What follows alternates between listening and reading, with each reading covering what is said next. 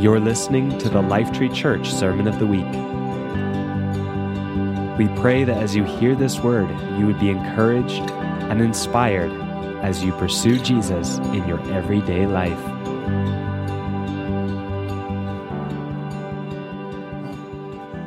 Well, good morning. Great to be together.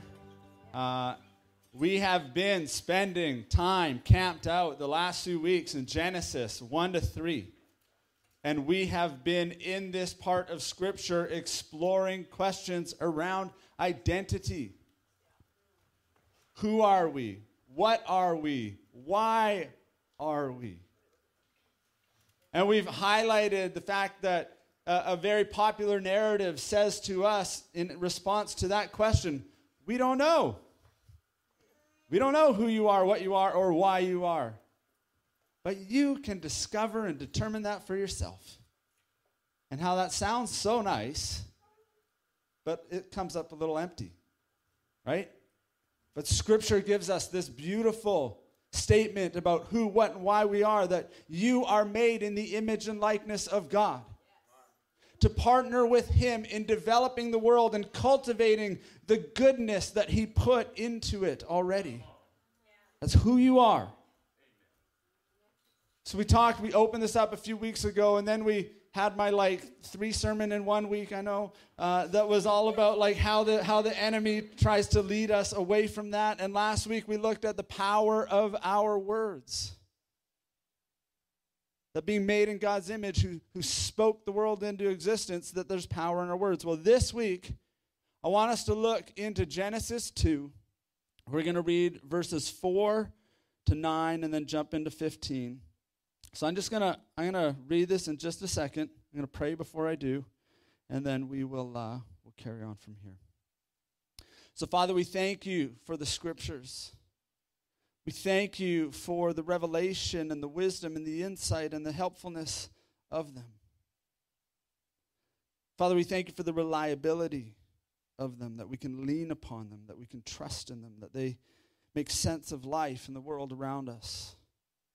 And I ask for your word to speak to us, that more than my voice, that your voice would be heard in this time.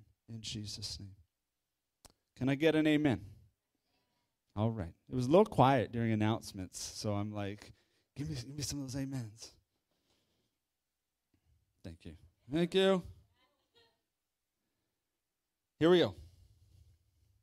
This is the account of the heavens and the earth when they were created, when the Lord God made the earth and the heavens. Now no shrub had yet appeared on the earth, and no plant had yet sprung up. For the Lord God had not sent rain on the earth, and there was no one to work the ground. But streams came up from the earth and watered the whole surface of the ground. Then the Lord God formed a man from the dust of the ground and breathed into his nostrils the breath of life, and the man became a living being. Does that make anybody feel good? God breathed into him. Now the Lord God had planted a garden in the east, in Eden, and there he put the man he had formed. The Lord God made all kinds of trees grow out of the ground, trees that were pleasing to the eye and good for food.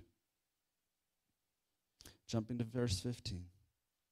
The Lord God took the man and put him in the Garden of Eden to work it and take care of it. What I want to focus on this morning is mainly these 2 components that we see in verse 7, I believe. God formed the man out of dust. He was of the earth. And then he breathed into him the breath of life. He's also of heaven.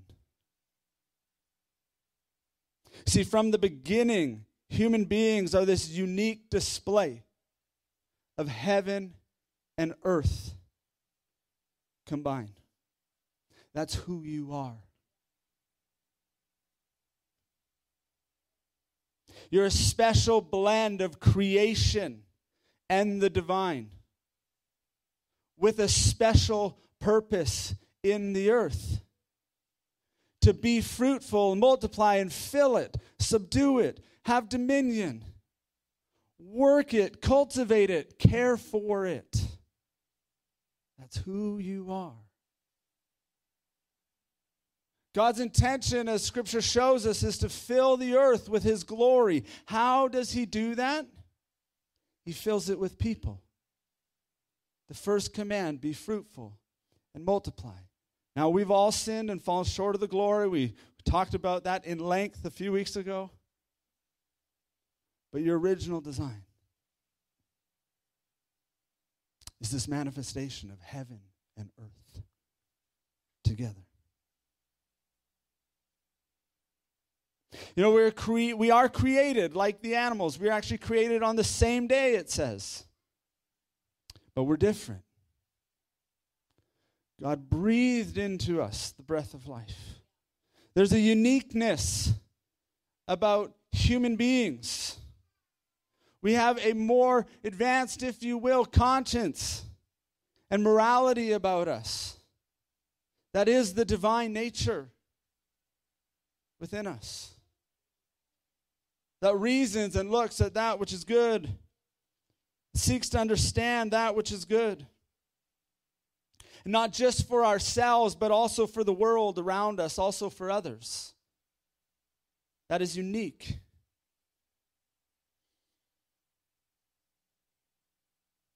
Remember, we're placed in this earth as these cultivators of the goodness. We can actually look around us and assess that which needs improvement, that which needs to be bettered.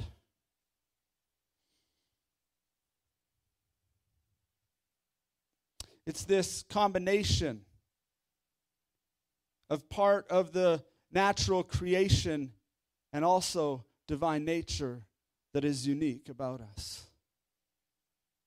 Are you with me?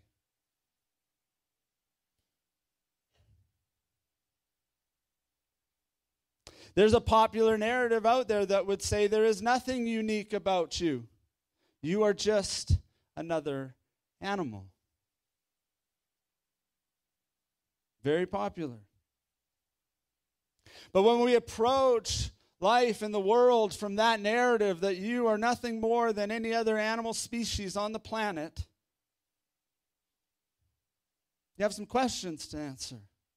And one of the biggest ones is this question of morality, conscience.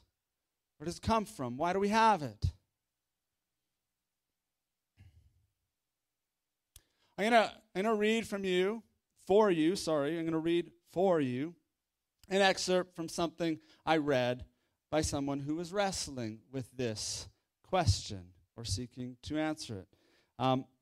Elijah, you can put it up there. And the title of this article, it was in the New York Times, March 6, 2017. The title of it, If We Are Not Just Animals, What Are We? By Roger Scruton. I don't know if I said his name right. But I could just paraphrase it for you, but I actually want to read it because I don't like coming up here and sharing someone else's perspective and just paraphrasing it and potentially not doing it justice. I'd rather let it speak for itself. But I will bring you up to speed. The context is here he is defending the idea that evolutionary psychologists would argue that morality is simply an evolutionary adaptation. Are you with me? The idea is that morality that we sense and feel as people is simply an evolutionary adaptation, okay? Something that our ancestors realized was, somehow in their DNA began to recognize would be good for them and good for their survival, okay? Here's how the argument goes. Is it up there? Okay, follow along. I'll read it quick. If organisms compete for resources, then a strategy of cooperation will be more successful in the long run than a strategy of pure selfishness. Hence, cooperative features of an organism will be selected over time.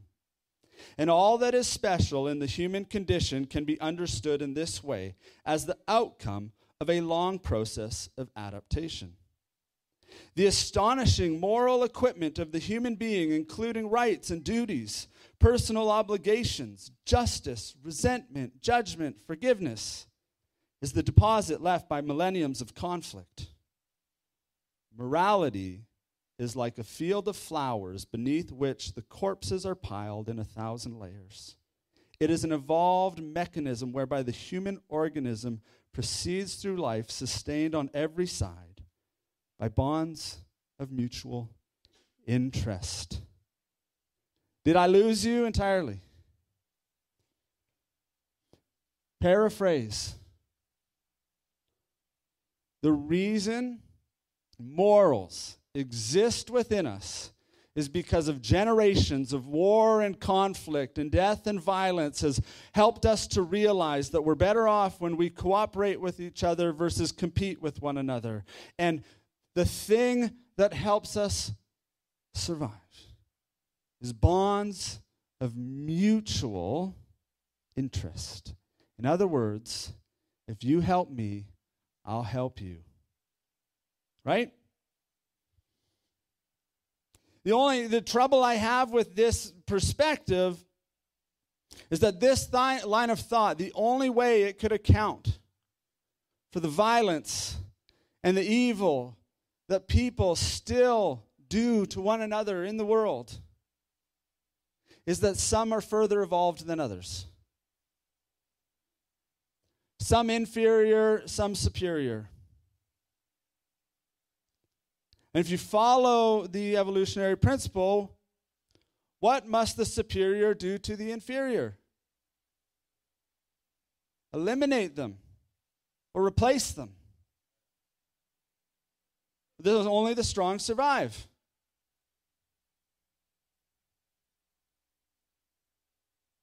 The Bible says otherwise. Let's get back to the Bible because it's way better. It's way better.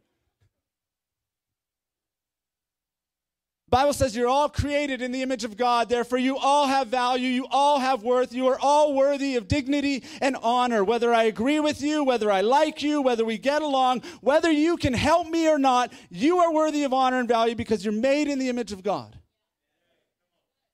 Oh, I love it, guys. I love those amens. There is a moral law outside of you, above you, beyond you. And according to Jesus, the essence of that moral law is love. Love that is best seen and expressed through laying down your life for others' good, even the good of your enemies. Far superior to bonds of mutual interest.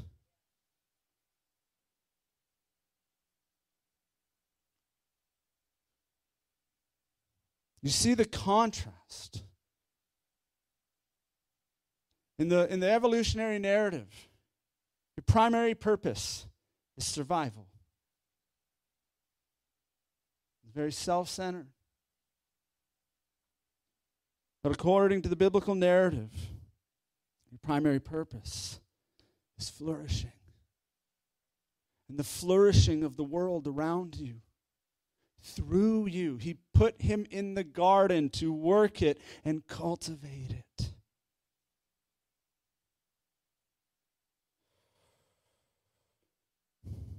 Or another common that I won't dive deeply into, but is the idea that you're this two-part dualistic being. One part of you like animal, the other part of you rational person, and that the whole point of life is for that rational person to transcend from the animal.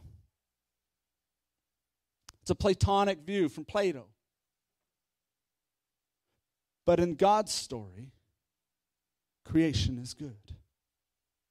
Your flesh, this body, the animal, if you will, is good. And it's about the integration of spirit, soul, and body. And that in the integration of the divine and the created, that good comes. You see, remember we looked In Genesis 3, a couple weeks ago, the enemy's whole scheme is to lead you away from God, because detachment from God is detachment from purpose. Detachment from God leads to decay and death and diminishment. But union with God is life and flourishing and growth. When we live in union with God, we naturally, it comes from us. When we live in union with God, we naturally work for the good of others in the world around us. That's right, you can't help it. It's who He is, it's what He's like. The human being is placed here on earth as the place. You are the place where heaven meets earth. That's who you are. You're the place where heaven and earth are held together. I want to ask you a question. What has historically been viewed as the place where heaven and earth intersect? The temple.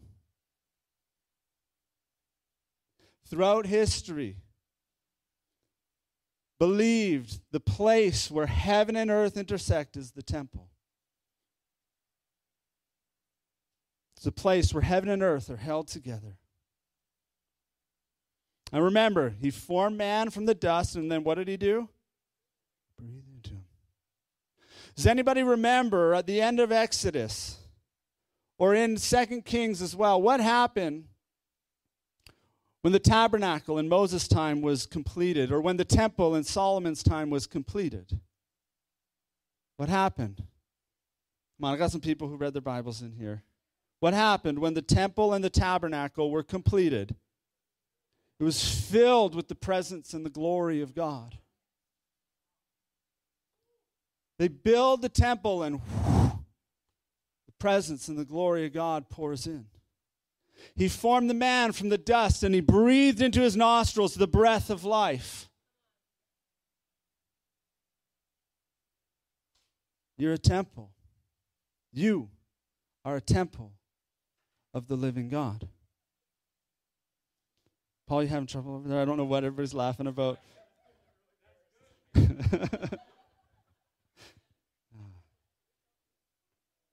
Sorry to draw attention, Paul. Didn't mean to do that. All right. So what sort of things took place at the temple? Worship and sacrifice, which were mainly centered around forgiveness, reconciliation between God and man, reconciliation between the created order and the divine. Now there's somebody we really like around here, we read a lot about in Scripture, who really understood himself to be the temple of God on the earth. Can I get a guess who I'm talking about? Yes. A+, gold star. Jesus. Jesus understood himself to be the intersection between heaven and earth. The place where heaven and earth are held together. John 1:14, the Word became flesh and made his dwelling. Actual word is tabernacled among us.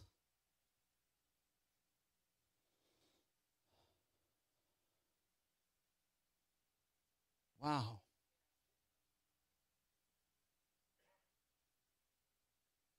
What happened wherever the temple of God, Jesus, would go? Healing, revival, forgiveness, breakthrough, prophecy, restoration. He calmed the seas with his words. He multiplied food to feed the hungry. He opened blind eyes. He drove out and away demonic oppression. He raised the dead. He went around everywhere saying, the kingdom of God has come near to you. And he knew he could say that because anywhere he went, the kingdom of God had come near.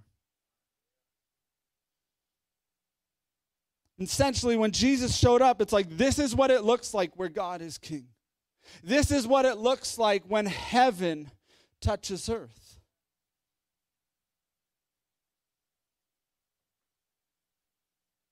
And he had this really kind of controversial thing about him.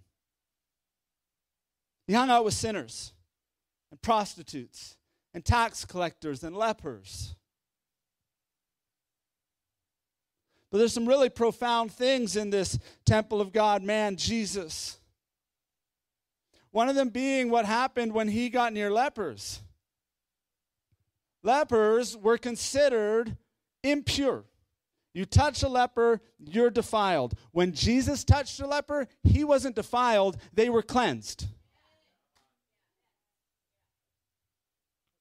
But you want to know what was the most controversial of all Jesus' ministry? Forgiveness of sins.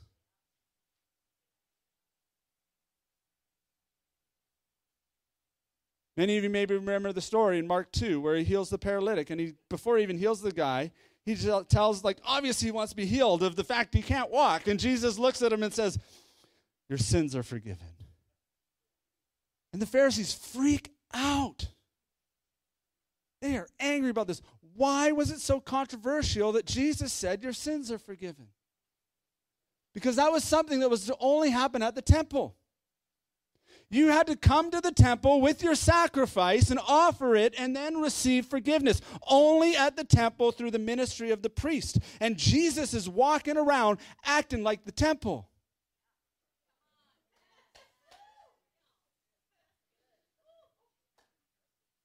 And it makes sense that they were appalled and didn't get it. Imagine one of you pretending to be the DMV. And you walk up to a 16-year-old and you go, I hereby declare you licensed to operate a vehicle. You'll be like, yo, you got to go to the DMV for that. No, you have a test you have to take, right? People would laugh at you. But forgiveness is a God to humanity and a human to human affair. And you see, Jesus' logic is that if I have authority to forgive sin, I have authority to restore all of creation that's been affected by sin. As he could speak to the storm, he could touch the leper, he could do all the things we already said. He understood that what one would need to go to the temple for, they could now come to him for. But he didn't just wait for them to come to him. He went to them. He brought the temple to the streets. He brought the temple to the people. He brought the temple to the people who weren't going to the temple. There's a lot of people in our city who will not come here. Who will go? Who will take the temple? Who will bring heaven to earth in Victoria?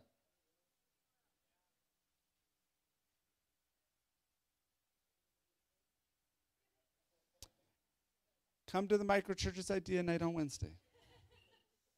I'm serious, 100%. Now here's where it gets deep, if it wasn't already.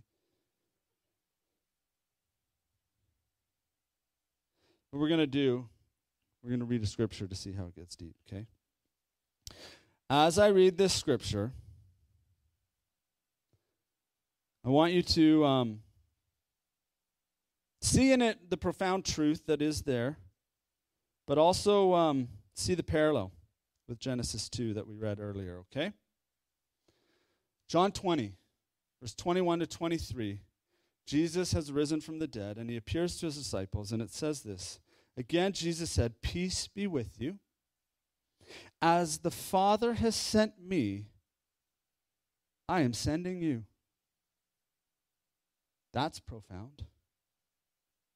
Now look at this. And with that, he breathed on them and said, receive the Holy Spirit. And listen what he says after that. If you forgive anyone's sins, their sins are forgiven. If you do not forgive them, they are not forgiven.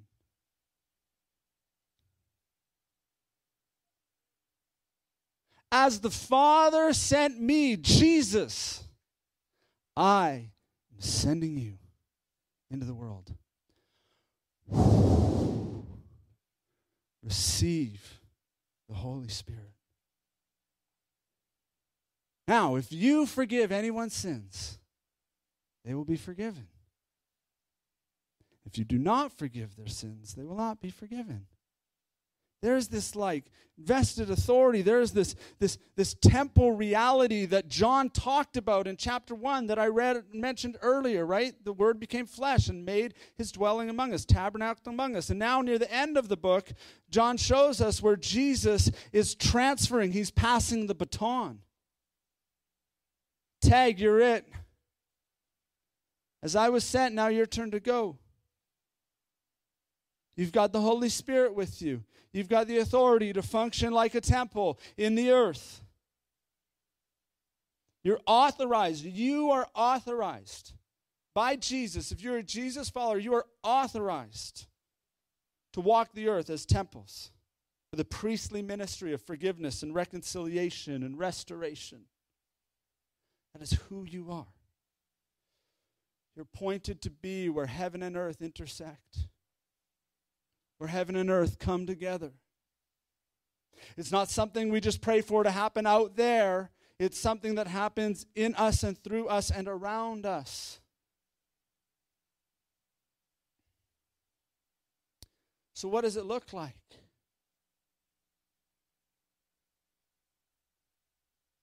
Maybe before I go into that question, I brought this up here, one, because I like to drink water, and I'm going to take a drink.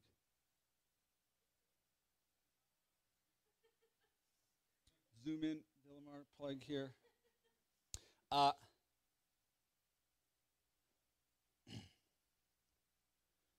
This water bottle, it's not a water ball, it's a water bottle. This water bottle only fulfills its purpose when it's got water in it. And that water pours into my mouth and hydrates my body. Or maybe occasionally it pours into a plant or helps my dog get some water, things like that. But my point is, we fulfill our purpose by being filled with the Spirit and pouring it out in the earth.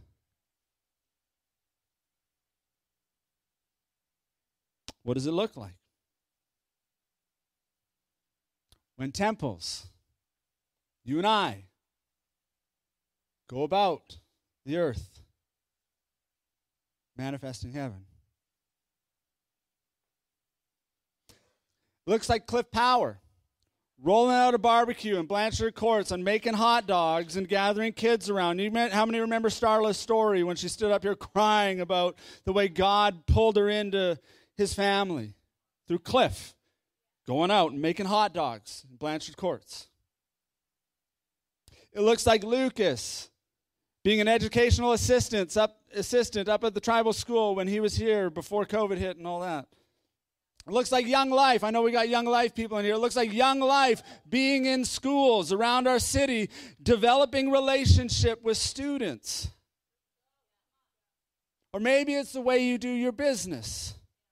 Maybe it's the way you run Villamar. Shout out to Dan Schutze in the back there. And Michael, wherever you are. And all the Villamar team. Maybe it's the way you run Level Ground Coffee. Or Author Clothing. Or name another business here represented in this church. Maybe it looks like grabbing a cripple by the hand and taking him for a walk, like I got to do in 2007. Maybe it looks like hanging out on Pandora with people who are battling addiction and mental health issues. And it definitely looks like forgiveness. Something our society really needs. But if you are asking that question, what does it look like to be temples expressing heaven on earth in Victoria? I honestly am inviting you. Come Wednesday night, 6:30 p.m., hospitality room, and hear of the ideas and the dreams of what that might look like that are bubbling up within the people of your church family. You might not be called to lead something. You might hear something that you feel inclined to support and be a part of and join. But what I can tell you is you are the place where heaven's to meet earth.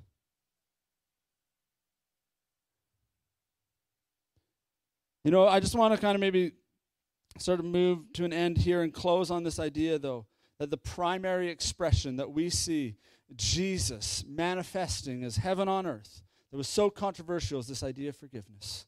And all the other stuff we talk about, loving your neighbor, loving your enemy, healing the sick, raising the dead, running these businesses that are changing the world, on and on and on, they all flow from that place. Sins forgiven. The world needs a people who manifest forgiveness, grace, mercy, reconciliation. Our nation and our society is being plagued with division.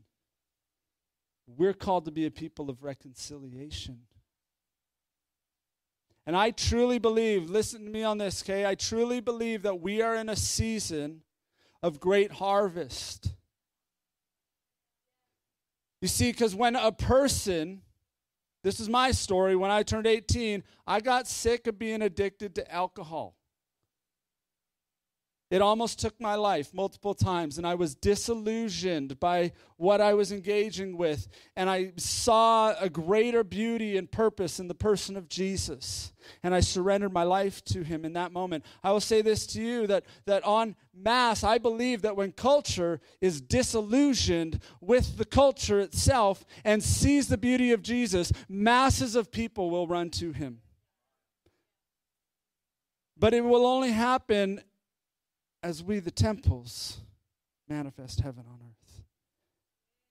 And in this season where we're being so tempted to take the bait of bitterness and offense and division, we have to be a people marked by grace and mercy and forgiveness, the work of the cross. How do we increase the manifestation of heaven's culture around us? How do we do that? We increase the manifestation of heaven's culture around us by increasing the cultivation of it within us.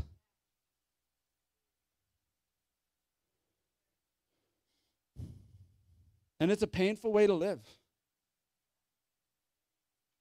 We'll end on a really encouraging note. But it is.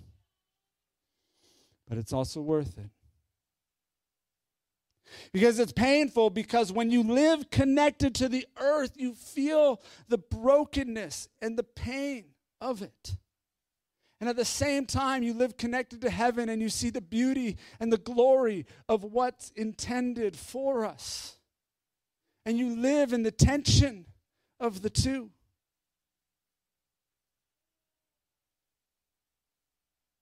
The culmination of that and the ultimate expression of the kingdom was a crucifixion.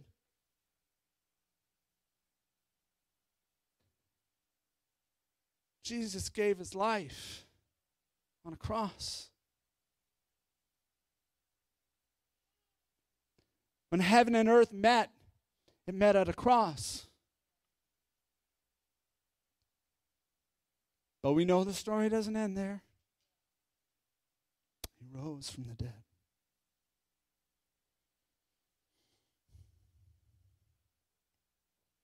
Heaven will always prevail. Lepers will be cleansed. Sins forgiven. Earth restored. We get to be those people living as intersections between heaven and earth.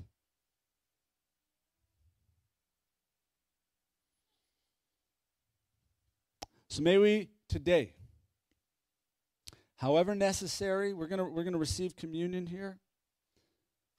I want to encourage you.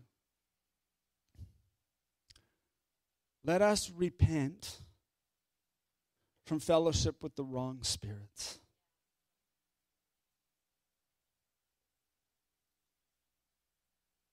And I ask the Lord to make it specific to you what that may look like. But I can tell you this, it may look like a little less media and a lot more scripture. It might look like just sitting there, let's just even do it right now, considering the message, and let's just take a deep breath.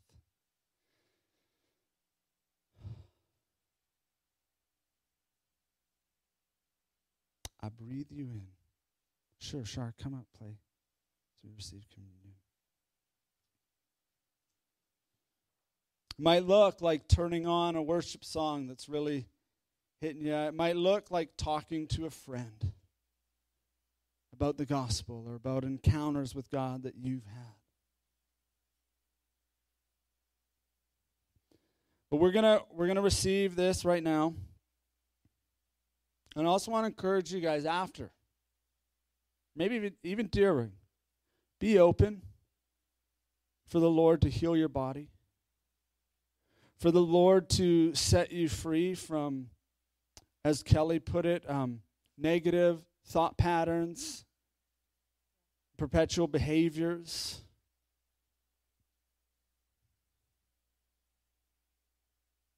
Holy Spirit, we welcome you. Breathe in this place. Have your way among us as we meditate on the glory and the beauty of the cross of Jesus. As we hold this wafer, we say, this is your body, the body of Jesus. And Father, I thank you that the Word became flesh and made its dwelling among us, that we might see you, that we might know you, and that in that process, he allowed that body to be whipped, to be beaten, to be crucified for us. He turned the other cheek. He loved his enemy.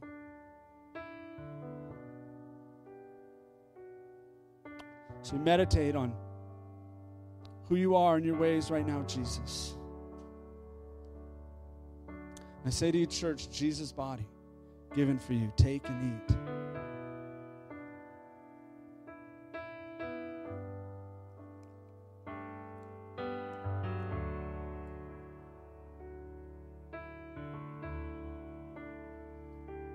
Lord, we thank you that your blood was poured out for us, for the complete remission and forgiveness of sin and all that comes with it. We believe now for cleansing to happen in this place, in each heart open to receive. So Jesus' blood shed for you, take and drink.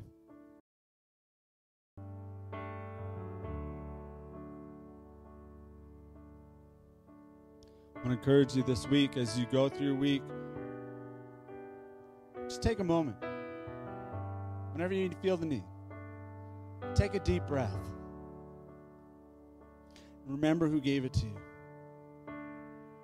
Remember what it represents. I bless you to go about the city of Victoria as intersections between heaven and earth. In Jesus' name. Amen. Thank you for listening to the Lifetree Church Sermon of the Week. At Lifetree, we are a family all about declaring and displaying Jesus to transform lives and benefit our city. If you'd like to find out more about Lifetree, you can find us online at lifetree.ca.